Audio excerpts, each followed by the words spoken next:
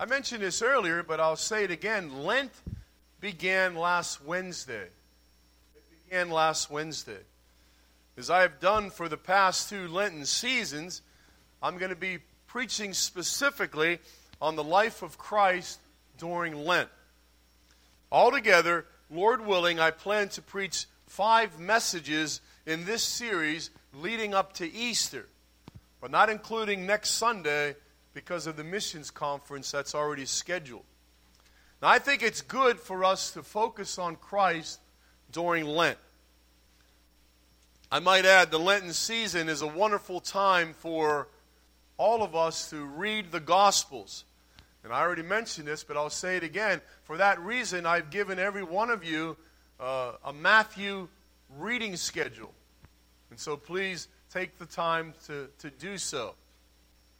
I'd like you to open up your Bible, if you would, to Matthew chapter 14.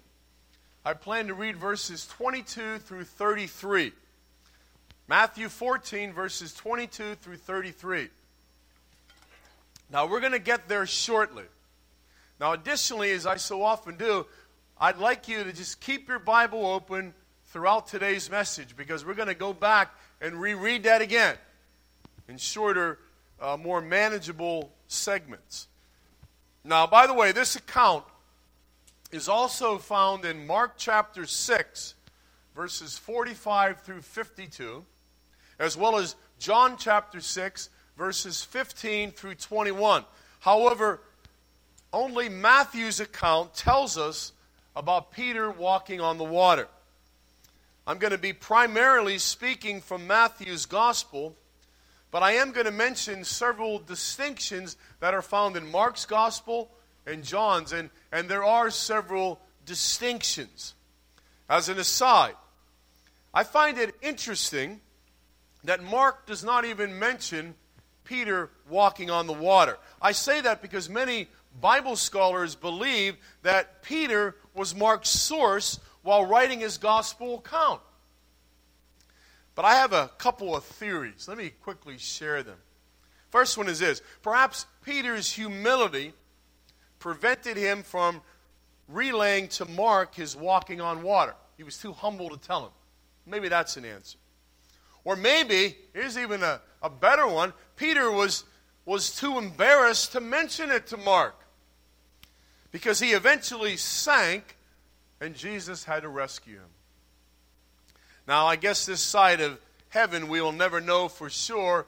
All we can do is speculate, and maybe you got some other reasons. Maybe it's even none of those.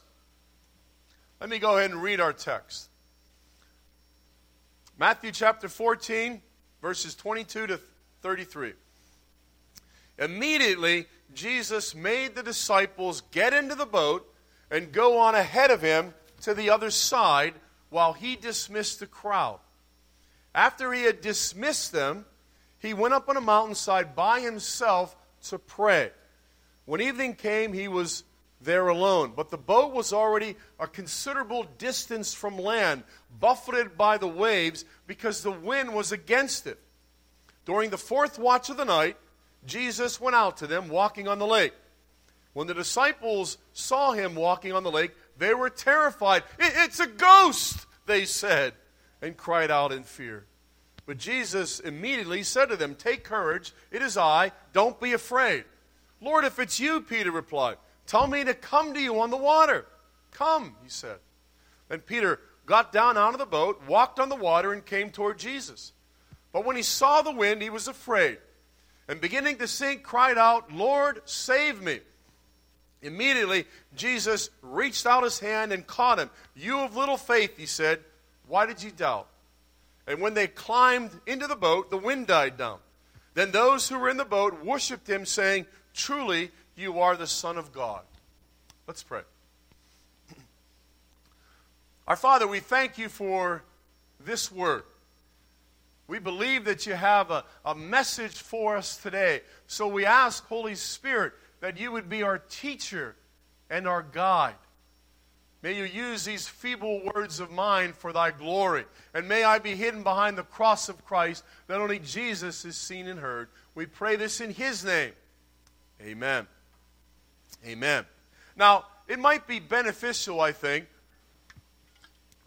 to begin this particular message with this question. Where are we in relation to Jesus' 3+ years of earthly ministry? Where are we? Now, chronologically speaking, this particular event occurred in the 3rd year of Jesus' earthly ministry and immediately following his miracle of the feeding of the 5,000. Now, however, you've probably heard me say this before, but during that particular feeding, Jesus actually fed upwards of 15,000, including the women and the children. And the Bible says that all were satisfied, and there were 12 basketfuls that were left over. Now, Mark tells us in his gospel, the disciples weren't sure all that transpired during that miraculous feeding, but no doubt, I think we would agree that they were riding on a spiritual high as a result of it. As Jesus' disciples pushed out to sea, they were sailing much calmer waters. But as often is the case, this was the calm just before the storm. Rough seas were looming on their horizon, just waiting to blow in. Now here's our theme, and I want you to hear this. Jesus may steer us toward rough seas, but always Jesus steers us through rough seas. He may steer us toward rough seas, but he always steers us through those rough seas. Now that is, he'll do that if we let him. If we let him. Now as we plow through this morning's message, there are 3 great truths concerning rough seas that are revealed. Now I suggest that you commit these great revealed truths to memory. For even if the sea that you're sailing now is something that you would say is very quiet and calm, someday soon you're going to find yourself sailing rough seas. And when that happens, we often wonder, what is God up to? I'm about to capsize here. Where is God? I believe that's exactly what Jesus' disciples felt like. Where is Jesus? Look what's happening. Well, let's begin. Our first great revealed truth is this. Even obedient Christians experience rough seas from time to time. Some of you need to hear that. You need to hear that. Because you think that just because people are being obedient, there's no rough seas. That's not what happens. Even obedient Christians experience rough seas from time to time. Now, I said we go back and reread some of our texts, or we read all of it actually. Let me read verses 22 through 24. Follow along. Immediately, Jesus made the disciples get into the boat and go on ahead of him to the other side while he dismissed the crowd. After he had dismissed them, he went up on a mountainside by himself to pray. When evening came, he was there alone. But the boat was already a considerable distance from land, buffeted by the waves because the wind was against it. So even obedient Christians experience rough seas from time to time. Unless we read John's Gospel, we're not really sure why Jesus dismissed his disciples and sent them out to sea all by themselves to sail solo while he stayed back. But I have a theory here. Now let me share it with you. John tells us that following the miraculous feeding of the 5,000, those present were intending to go and make Jesus king by force. That's what he tells us. In other words, they were planning this coup d'etat, and Jesus could not allow that to happen. It wasn't his time. Besides, Jesus' kingdom wasn't physical, but spiritual. However, Jesus was made king. You need to understand that his disciples' status would climb remarkably. So this would be a great temptation. Thus, Jesus may have dismissed his disciples to keep them from jumping on that bandwagon of making him king.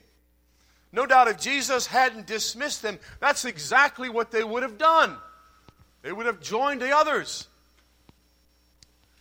Now, John also tells us where Jesus' disciples were heading. He tells us that they were heading to Capernaum. Now, you might remember that Capernaum was Peter's hometown, and it was also the base for Jesus' earthly ministry. I think you would agree with this. Going home was always a treat, isn't it? It's always a treat. Therefore, the disciples didn't object when Jesus sent them on ahead and said he was going to dismiss the crowd, for they were probably tired and they were all eager to see their families. It's always nice to go home. When they set sail, the water was nowhere as rough as it became. I say that because John tells us this. He says a strong wind was blowing, and here it is, and the waters grew rough. He says they grew rough. John also tells us that they had rowed between 3 and 3.5 miles at this point. But because Jesus is God, I want you to understand that he was well aware of what awaited them. He knew what was in their future, that these rough seas were coming, and yet Jesus ordered his disciples to sail alone in the rough seas. That's what he did. Now, on the surface, that may seem a bit harsh. But in reality, Jesus was using this to prepare his disciples for his exodus, for very soon he was going to ascend back to the Father. Now, I might add, this wasn't the first time that these disciples had ever sailed rough seas. I remind you that several of Jesus' disciples were seasoned and accomplished fishermen. Peter and Andrew, James and John, for instance. And at least on one other occasion, Jesus had sailed with the disciples through rough seas. So therefore, they had some experience with rough seas.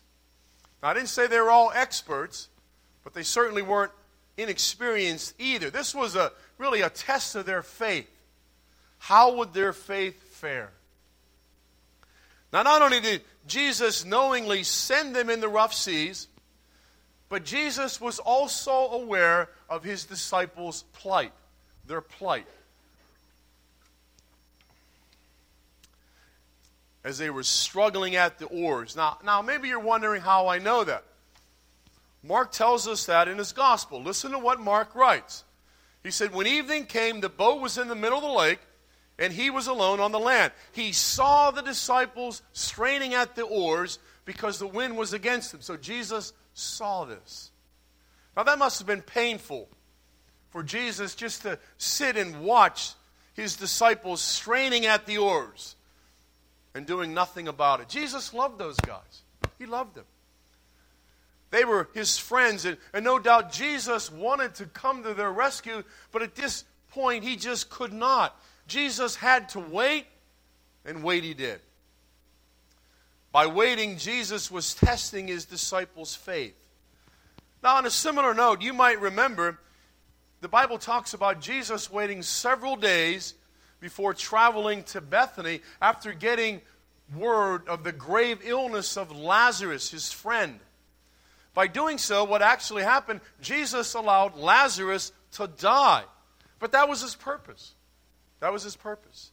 I say that because when Jesus arrived in Bethany, what he did was he raised Lazarus from the dead, a far greater miracle than healing him. But as always, Jesus used his time wisely. The Bible says that he was praying. Did you catch that? He was praying. Thus, Jesus was probably interceding on his disciples' behalf. Now, I believe Jesus was praying that their faith would stand the test and that this experience would prepare them for the future. I know that's pure speculation, but it's what I believe nonetheless. Now, before we leave this section, I'd like to share with you several good insights that we discover here. And I think you need to hear these, especially this one right here. Just because you find yourself sailing rough seas, don't automatically assume you're outside of God's will.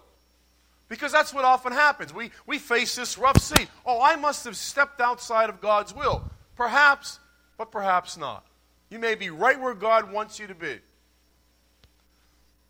Remember, Jesus ordered his disciples to sail into rough seas. And maybe, just maybe, He's done the same for you. He has a purpose for that.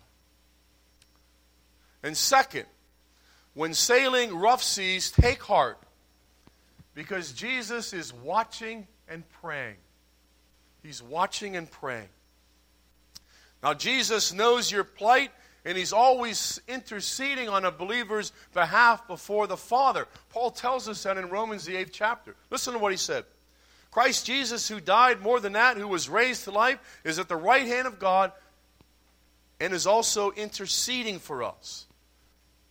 And finally, here's the third one. Maybe you need to hear this one. Don't expect Jesus to immediately come to your aid. Don't expect that. He didn't come to the disciples' aid immediately, did He? No.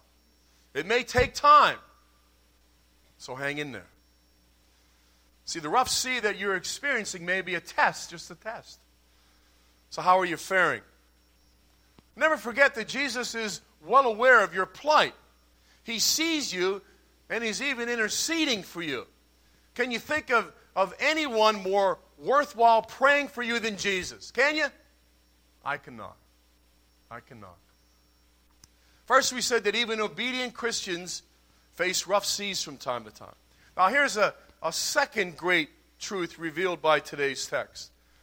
If Jesus steers you into rough seas, expect His aid. If He steers you there, expect His aid. Now, notice I said aid and not rescue. That was purposeful, because sometimes Jesus does not rescue us from rough seas.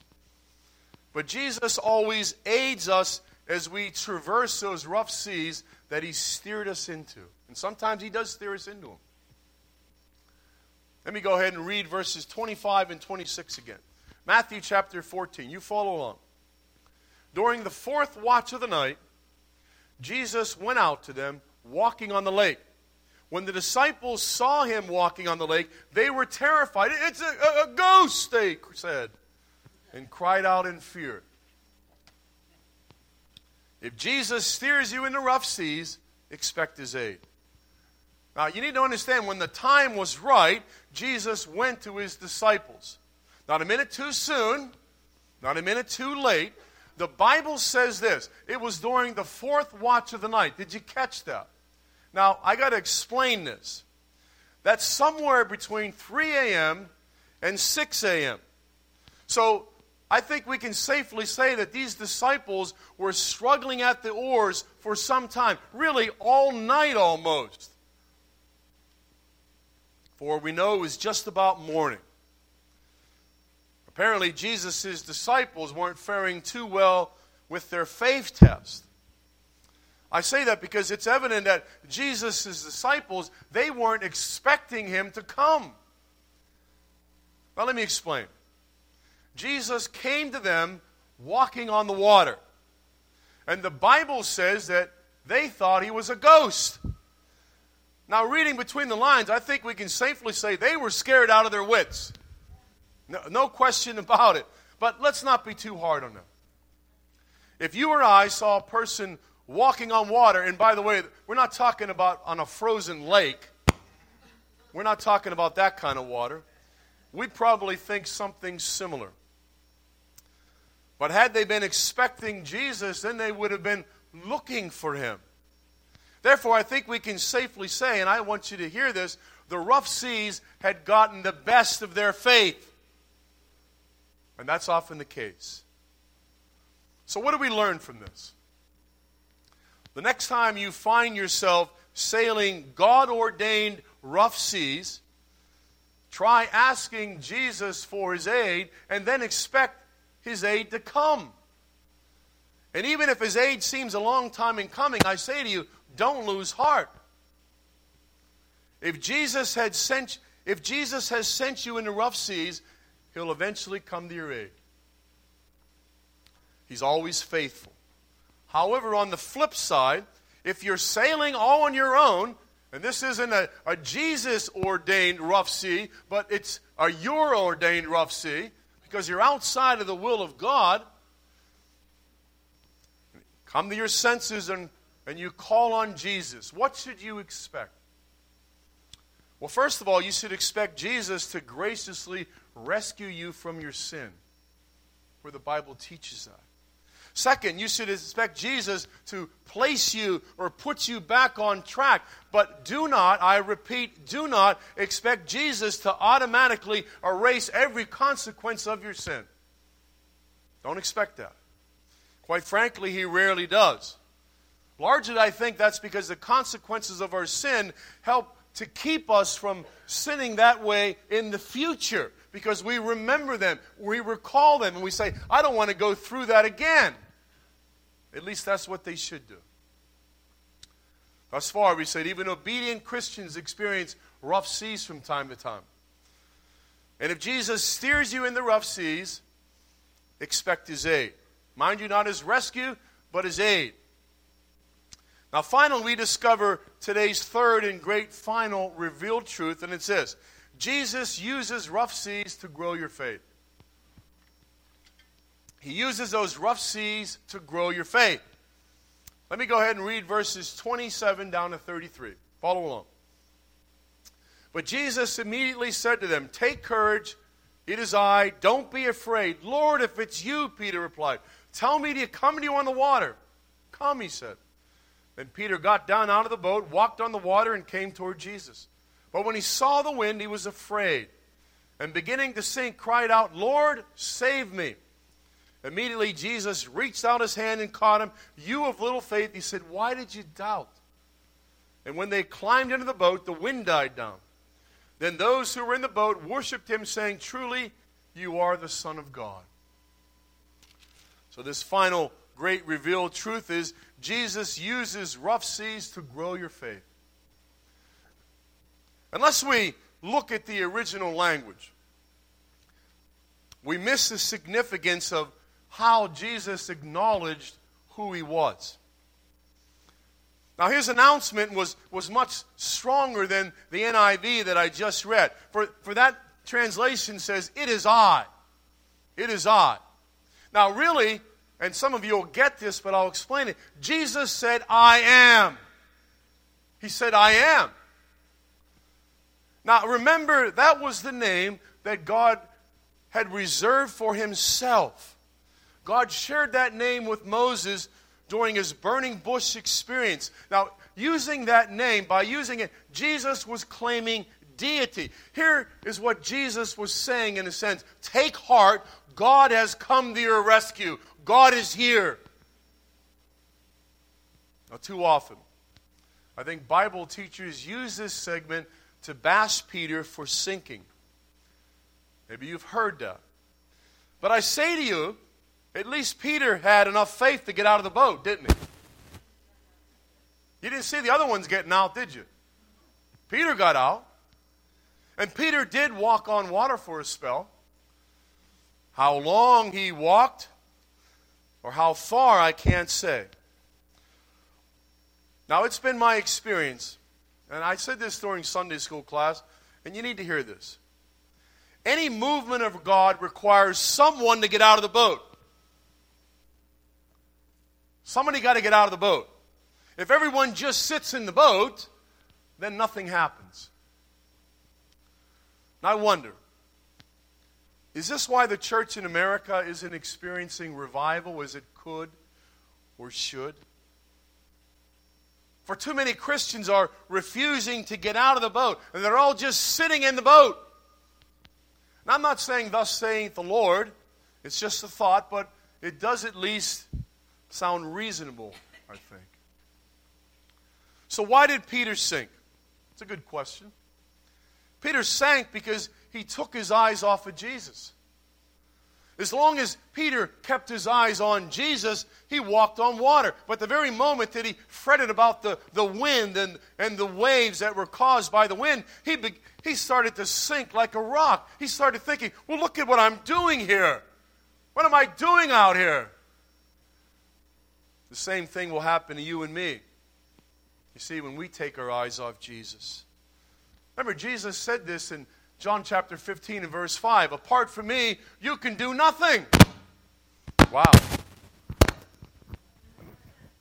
I guess that was a good point. As an aside, you or I will probably never walk on water. But through availability and openness, we can do great things for God. We can do things beyond what we could ever dream of or imagine. The question is this: are we available? Are we open to God's leading? Or do we just want to sit in the boat and wait for somebody else to step out of the boat? And then that person is waiting for somebody else to step out. So we all just sit in the boat while sinking like a rock. Peter noticed the graveness of his situation, and he had enough faith to cry out for Jesus' help. By the way, Peter's prayer here is the shortest recorded in the Bible, and I love it. It's just 3 words here. Lord, save me. Lord, save me. Now let me ask you this. Have you ever heard or uttered a prayer of desperation that wasn't short? Never. Peter's prayer was short and simple because there wasn't time or need for lengthy, flowery words. The same is true of our prayers of desperation. Immediately following Peter's prayer of desperation, Jesus reached out his hand and he caught Peter. And after this, Matthew tells us that Jesus and Peter climbed into the boat. Jesus was welcome in the boat. Wow. As foolish as it may sound, I've met many believers over the years that choose to fail solo rather than sailing with Jesus. Yet Jesus said this about himself, and I'm saying this to you in the 11th chapter of Matthew, verses 28 through 30. He says, come to me. Now, let me just stop and say, some of you need to hear this. Jesus is speaking this to you right now. Come to me, all you who are weary and burdened, and I will give you rest. He says, take my yoke upon you and learn from me, for I am gentle and humble in heart, and you will find rest for your souls, for my yoke is easy and my burden is light. So if you ask Jesus to climb aboard your ship, or are you choosing to sail solo? Matthew tells us the very moment Jesus climbed on board, the wind ceased. Now here's one you may not know. You got to read John's account. He tells us that immediately after Jesus climbed aboard the boat, it reached shore. Now it wasn't near shore before. This was a miracle. They got to their destination. Let me say this. Jesus will not always calm your storm. But hear this. His presence can and does bring peace to even the most turbulent of waters. Some of you are sailing some pretty turbulent seas. So I say this to you. Sail with Jesus. Sail with Jesus. I can't conclude this segment without at least commenting on how the disciples responded. The Bible says that the disciples responded by worshiping Jesus. You see, today's experience had grown the disciples' faith to the point they realized, now hear me, that God incarnate was in their boat. So as difficult a night as the disciples experienced, I say this to you, the rough seas were of great benefit. They were of great benefit. The rough seas grew their faith, and rough seas, like perhaps you're experiencing, can do the same for you. That is, if you let them. But it's been my experience that we rarely let rough seas grow our faith. You know why that is? Because we're too busy usually complaining and griping about them. Why me? Why this? Why now? I do it too. I do it too. Now let me close by reviewing our 3 great revealed truths. Even experienced Christians experience rough seas from time to time. Number 2, if Jesus steers you into rough seas, expect his aid. Number 3, Jesus uses rough seas to grow your faith. I've heard it said, and this is a good way to conclude, I think, that there are two types of storms that we face in life. The first are called storms of correction. Storms of correction. You might want to write this down. Storms of correction. Now, God brings those storms of correction our way to discipline us, because we're currently living outside of His will. God uses them to get our attention and to bring us back on track. Now, a good example would be the storm that Jonah faced due to his disobedience. God told Jonah specifically, I want you to go to Nineveh and I want you to preach against it. But Jonah couldn't dare to see that group of people turn to God in repentance. So he flat out disobeyed and he went sailing in the opposite direction instead. So what did God do? He brought this literal storm. It was a storm. Jonah's way to get his attention. Now I might add, other than a literal storm, his storm also included, can you imagine this? Being swallowed up and spit out by a large fish.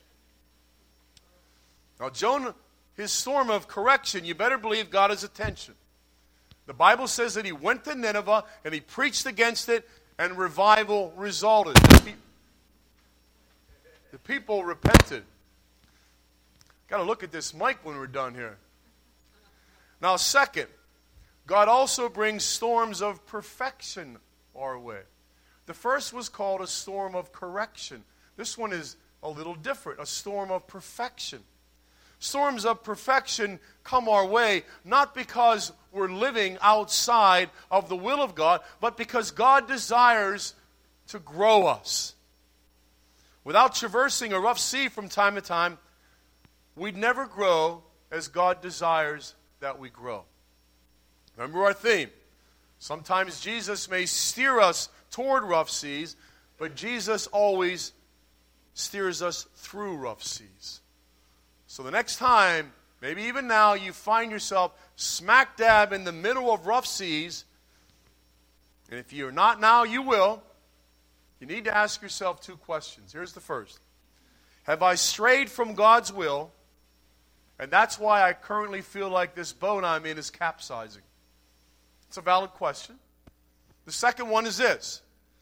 Or am I right where God wants me, and He's brought me through these rough seas for my spiritual benefit? Now, it may take time for you to discover an answer, but if you're diligent, God will show you. If you discovered, well, I've strayed from God's will, then you need to stop dead in your tracks and you need to repent and then ask God so that He might steer you back on track. Now, He'll graciously oblige. However, the ride might remain rough for a spell because the consequences of your sin need to play out. He forgives, but He often doesn't remove those consequences. But after asking yourself those two questions, you decide the latter. You decide, I'm right where God wants me to be. Maybe that's you. Then you need to trust Jesus to steer you through the rough seas. And you also need to trust Him in a different manner. I trust that you're going to teach me something along the way. I trust that this is for my spiritual benefit. Now, what do you have for me, Lord? What can you show me? Believe me, it's not going to be easy. But I say this to you, and I'll conclude with this. I want you to hear it. It's better to face rough seas within God's will than it is to face calm seas outside of God's will. When we face those calm seas outside of God's will, we're facing them all alone. We're sailing solo. God wants us to sail with Him on His established course. Let's pray. Our Father, we thank You for this great passage, I think. It's a great reminder that sometimes You do steer us in the rough seas. I think we've gotten in our minds, Lord, that when we start experiencing persecution, when we start experiencing trials and troubles, well, I must be outside of God's will, or why would I be experiencing that? No, we may be right where You want us to be, Lord, because You want to grow us. You want to maybe even test us. Show what we're made out of. So I pray, Father, that we would ask those questions. And if we're outside of your will, that we would repent and ask you to steer us back on track. But if we are, may we ask you, Lord, what are you trying to teach us? And Lord, would you please come to my aid? Because I feel like I'm sinking. Thank you, Lord, that you are a gracious and good God. We love you, Lord. We give you all the praise and all the honor, for we pray it in the name of Jesus. Amen. Let's stand as we sing our last